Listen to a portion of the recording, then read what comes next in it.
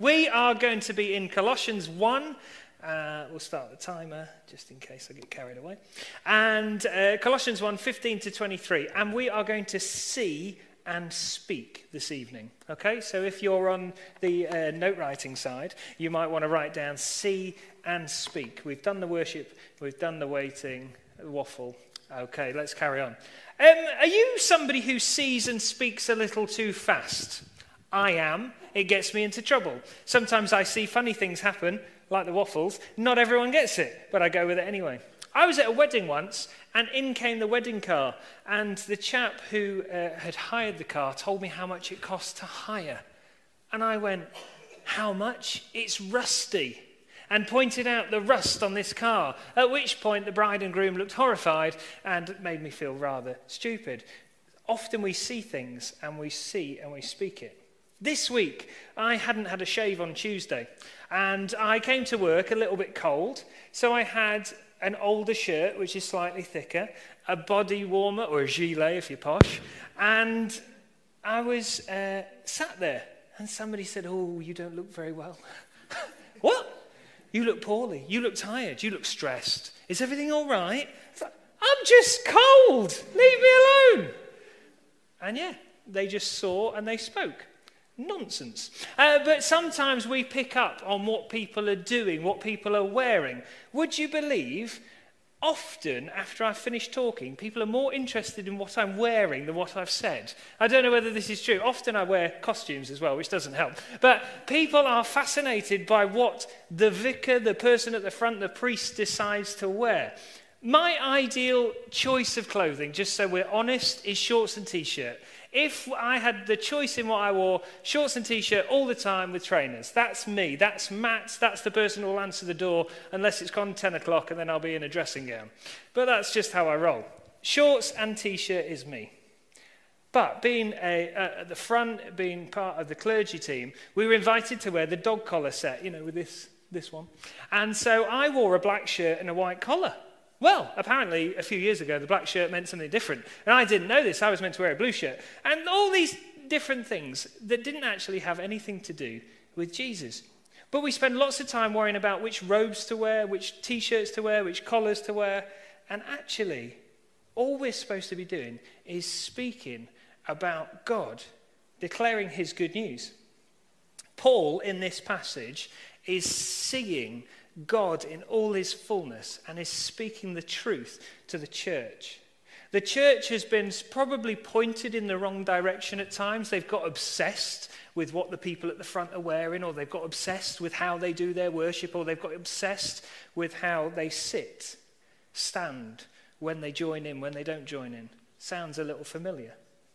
But actually, Paul is speaking truth. So if we run through the passage, and then we'll have a look at how we can see and speak. So verse 15 is all about the Son of God. Jesus is the image of the invisible God. They've been following this God for many years. If they're part of the Jewish culture, they will have had a concept of a deity, of God, who spoke to their forefathers in the desert. All of that generational stuff. The Son of God, Jesus was God. He suddenly had an image. Some of the people listening may have had relatives who have seen this Jesus person. Verse 16, the idea that Jesus was involved in all of creation is something that we know, but not necessarily in this context. All was done by him. 17, before and he held all together again. Jesus is in all things, and he continues to be in all things. It didn't stop when the Bible was written, but he continues to be involved. He's the head of the church. I get the opportunity to stand here and tell you about him, but he leads this place. Jesus is the head of his church and the world church, which we're part of. He's the first in the resurrected. These people would have been trying to work out, hang on a minute, our ancestors were destined for a promised land. There's this concept of heaven, however they understood it. But Jesus was the first person that made that possible through his death on the cross, which is where we get to. So in verse 19, he's just clarifying that God was fully Jesus. Sometimes you've got to remember that this is a conversation taking place. Paul has heard what they might have been struggling with, and he's answering it in a letter. The chances are they didn't know whether Jesus was fully God or not, and so he's making that point. Verse 20, what was the point of Jesus? Well, he came to reconcile, to make peace with. And how did he do that? We get offended often when we mention this in church because it's like, well, how does this happen? But it came through his blood. The first listeners would have accepted that because of the idea of this sacrifice being made. Each time they had a festival, each time they did something wrong, there would be some sort of sacrifice made. The blood of an animal would have been bled. And so actually for us, the blood of Jesus is important. It's wincing, it's uncomfortable, it's not okay. But it was what was needed. It happened through the cross, through the form of Roman execution that was common at the time. But the difference is, Jesus' death was predicted. If we read our Old Testament, it tells us how the Messiah will die. And Jesus fulfilled that. Before crucifixion was even invented, it said that he will be pierced for our transgressions. In verse 21, it calls the people listening aliens, the idea that they were once enemies or far off, but now they were welcomed in to the presence of God because of Jesus. That's us. We're alien, but we're welcomed in now because of Jesus.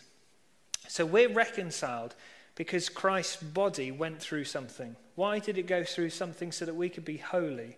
Holy is to be set apart, not to not exist in the present, but to be saved by Jesus so that we can live differently, set apart for a purpose, set apart to share God's love.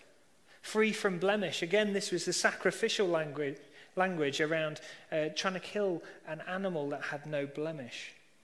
The perfect lamb would be killed. And yet Jesus was the once and for all sacrificial lamb. Which means now we, even though we're probably full of blemishes, don't have to die because Jesus takes our place. But then we have this continual message of hope. The gospel will be heard and proclaimed. It's quite a lot in that passage. It's a deep passage. So what have we got? How can we see and speak? Well, I think Paul is encouraging the church then to notice Jesus. He's the creator. Look at all the things that he's created. Do you remember all the stories of him living? We call them the Gospels now. Look at how he was alive. Look what he said. Look at what he did. Look at his death. Look at how he died. It was as predicted. But also, look at his resurrection. What does that mean? And how he is reigning now in heaven. And how he is speaking to us through his Spirit. There's a sustaining part of Jesus too. Paul's inviting them to see all that through these passages, but also to notice their own behaviors, their behaviors which would have fallen short. It's not to try to behave better necessarily, although that's good, but it's to say, step towards Jesus to make you holy. That's for us, and that was also for them. And then he's trying to speak. Paul is speaking into their context. He's encouraging them. He's sharing with them what he has, but also what he's noticed. But he's not doing it nastily. He's not doing it to prove a point. He's doing it out of love. We can see and speak just as Paul did, and we can proclaim to every creature and every one the name of Jesus. So I hope that's a little bit about the passage, but I wanted to give you some practical examples, some amazing people that I've spoken to over the last few weeks who are living out this. They see Jesus at work and they're speaking Jesus in a way that they can. So we're going to start with our very, very lovely John and Pam. John and Pam, will you come and join me for a second? Round of applause.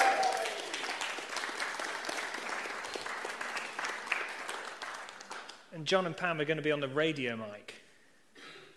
Here we go.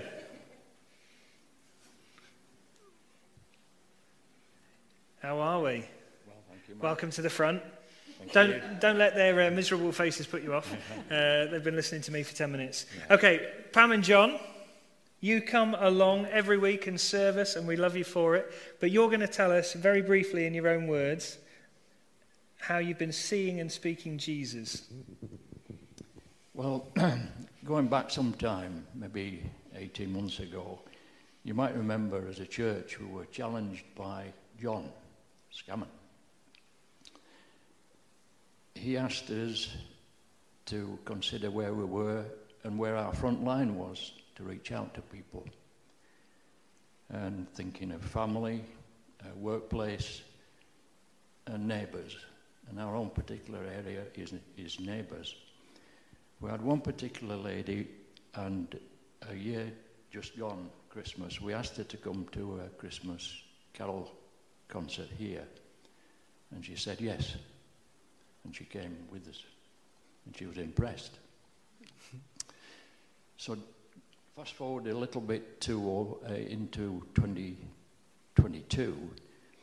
We asked her again to come to the Thursday service, which involves chair-based exercise. It's then followed by a service led by Matt most of the time. Then there's a lunch, and then there's singing. And she joins in with all that because she comes with us now on a regular basis.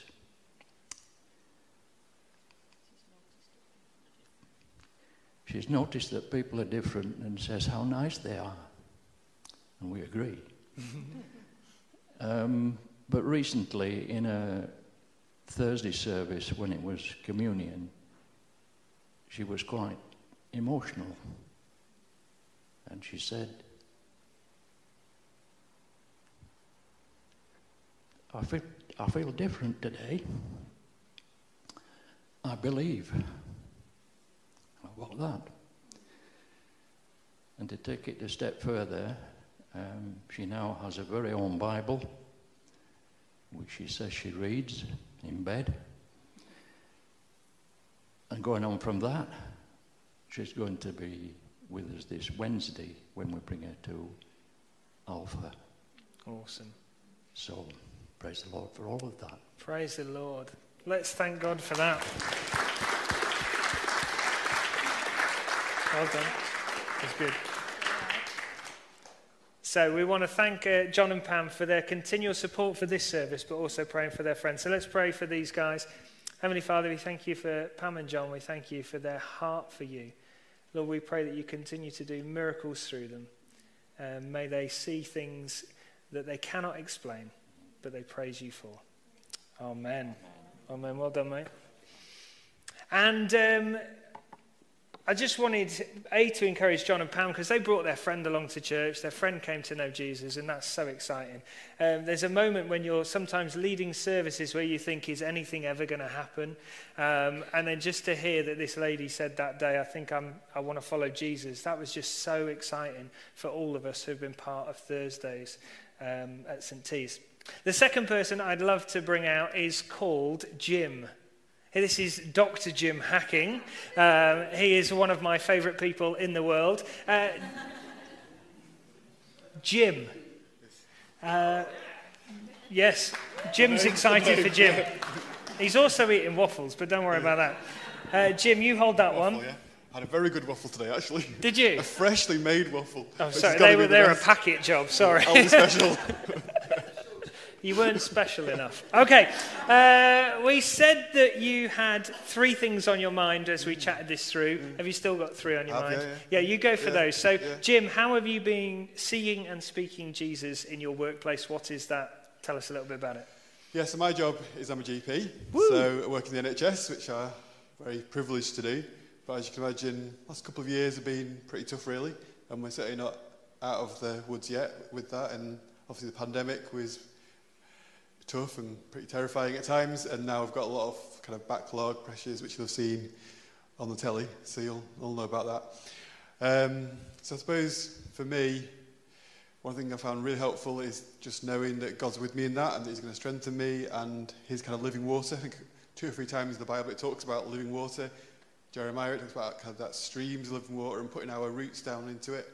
And so I guess, on a tough day when you feel like your back's up against the wall, it's just really helpful to know that God's with you in that. And I'm sure that's true in whatever your occupation or your job is. So that's one thing I find very helpful. Second thing, this is stating the obvious, but anyway. Just the last couple of months, maybe 1 month or 2 months, I've been thinking a bit about is how I've got Jesus in me. And actually, when I sit in the consultation room, when I'm talking to patients, when I'm asking them about the problems, when I'm listening to them, when I'm trying to work out what to do next, what tests to do, what the diagnosis is, actually that I've got Jesus in me. I've got the power of God in me that's helping my brain, helping me to listen, helping me to get the right choice and the right test, the right treatment. And that, I think, is a pretty amazing thought, that whatever we're doing, whatever our job is, whatever our situation is, we've got Jesus in us, and that can help us to do our job better, to care for people better, to make a better difference in whatever that we're doing, which I think is pretty amazing. I still kind of process that myself, really. And the third thing that I thought of is kind of hope. And there's not a lot of hope around, is there really, when you turn the telly on at the moment, or in a lot of workplaces. Definitely not in the NHS. Most people in the NHS are pretty burnt out, fed up, feel undervalued, underpaid, hence they're all going on strike. And, well, you don't want to be glib or superficial. Actually, we have a hope, don't we? There's a song, we have hope that is steadfast and certain. The Bible talks us always giving a reason for the hope that we have, which of course is Jesus. So in all the tough stuff that's going on in the world, the thought that actually we have a hope that hopefully isn't glib and superficial, hopefully deep and meaningful, but actually hope for in all the difficulties that are going on, we've got a hope which is Jesus. Amazing. Thank you, Jim. Jim, before you run off, let me pray for you as well. Heavenly Father, we thank you for Jim. We thank you for the encouragement he is to so many. Thank you for the encouragement that he's been this evening. And we just pray that as you are with him, as he assesses different people and different things, that you'll continue to bless him and help him to think clearly and to know how to support and treat people the best he can. Thank you for his wisdom and all the different meetings that you put him in. Continue to help him support the most vulnerable people in our society, but also to proclaim who you are through the work that he does. Amen. Thank you, Jim. If you ever want to go for a run up a hill, Jim is a great person to go for a run with as well. So they're just two amazing examples of everyday people who aren't paid to say what I do, telling you a little bit about how they see and speak Jesus. So I think as we go away from here, how can we notice Jesus? As we read our Bibles, as we talk to each other, how do we notice Jesus? Paul says all these amazing, incredible things about Jesus. What do you notice about Jesus? The thing that really excites me about Jesus is the people that he speaks to in the Gospels, the people who he draws alongside himself. They're not the most impressive people a lot of the time, and yet he calls them to follow him. They see miracles. He speaks to people who have been cast out by society. Notice Jesus. Then notice yourself. Paul is actually calling some of the bad practices out of this church. He wants them to remove some of the blemishes and the behaviors that make them alien and to take on Jesus as their Savior, but also his hope and his holiness. How can we do that? How can we walk away from some of the stuff that's not helpful, that's damaging? How do we shake off that? And how do we walk towards Jesus and his holiness? But then also notice in others. Maybe it's okay that this person noticed that I looked a bit tired. To be honest, it was just the fact that I hadn't had a shave. But actually, when people take care over one another, maybe we can have God's eyes into people's hearts. Speak to people, look after people, love people, notice other people's lives. So we're going to see those things and notice those things. And then we want to speak. We want to speak to Jesus. Jesus, who am I? What's the purpose of my life? How are you calling me to be and to live? But then also we want to speak to others about Jesus. Share his love across this world, across this city, across our friendship groups, with our roommates, with our workmates. Let's talk about Jesus to others. So as we wrap up this bit, as we respond to God, how can we see and speak positively into the world, into our own lives? How can we see and speak to God now? Let's just pause and pray, and then I think Ali's going to lead us and the band will reappear full of waffles.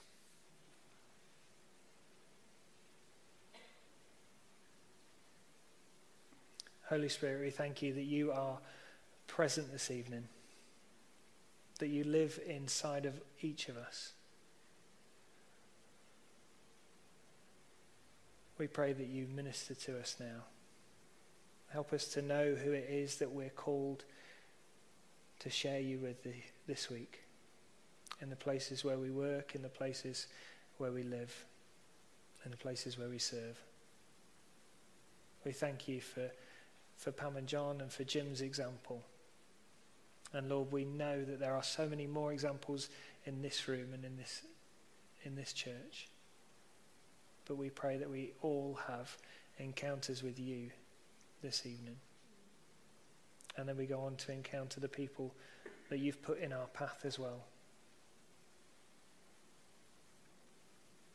Let's just have a moment of quiet, just to allow your mind to wander. Ask God to speak to you in a way that you understand.